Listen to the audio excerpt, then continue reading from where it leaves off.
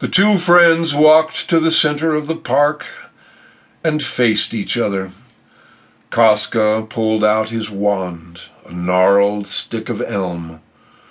Goril was already feeling well enough to properly swing his hammer, although blood spurted everywhere when he flexed the muscles on his left side. Goril had to strike first. He knew that Koska had watched him train, so he had to use a fighting style he had not practiced for some time. He quickly flipped his hammer, catching it by the head so that he was holding the striking end with the butt of the handle pointed toward Koska.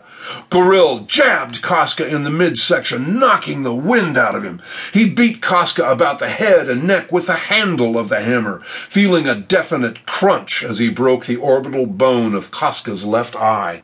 Koska fell to the ground and rolled away from the attack, using one hand to hold his eye in its shattered socket while he flicked his wand at Goril. Goril's warhammer turned into a rattlesnake, and Goril was now holding not the striking head of a hammer, but the poisonous head of a snake.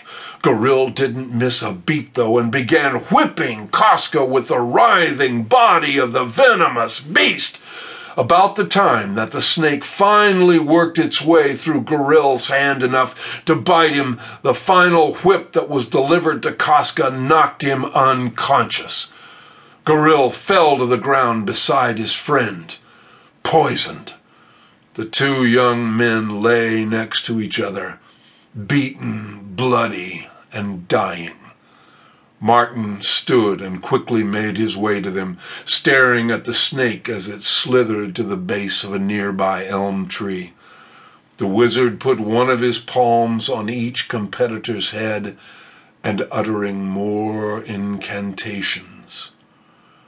Both men opened their eyes, and the snake stiffened and morphed back into a warhammer.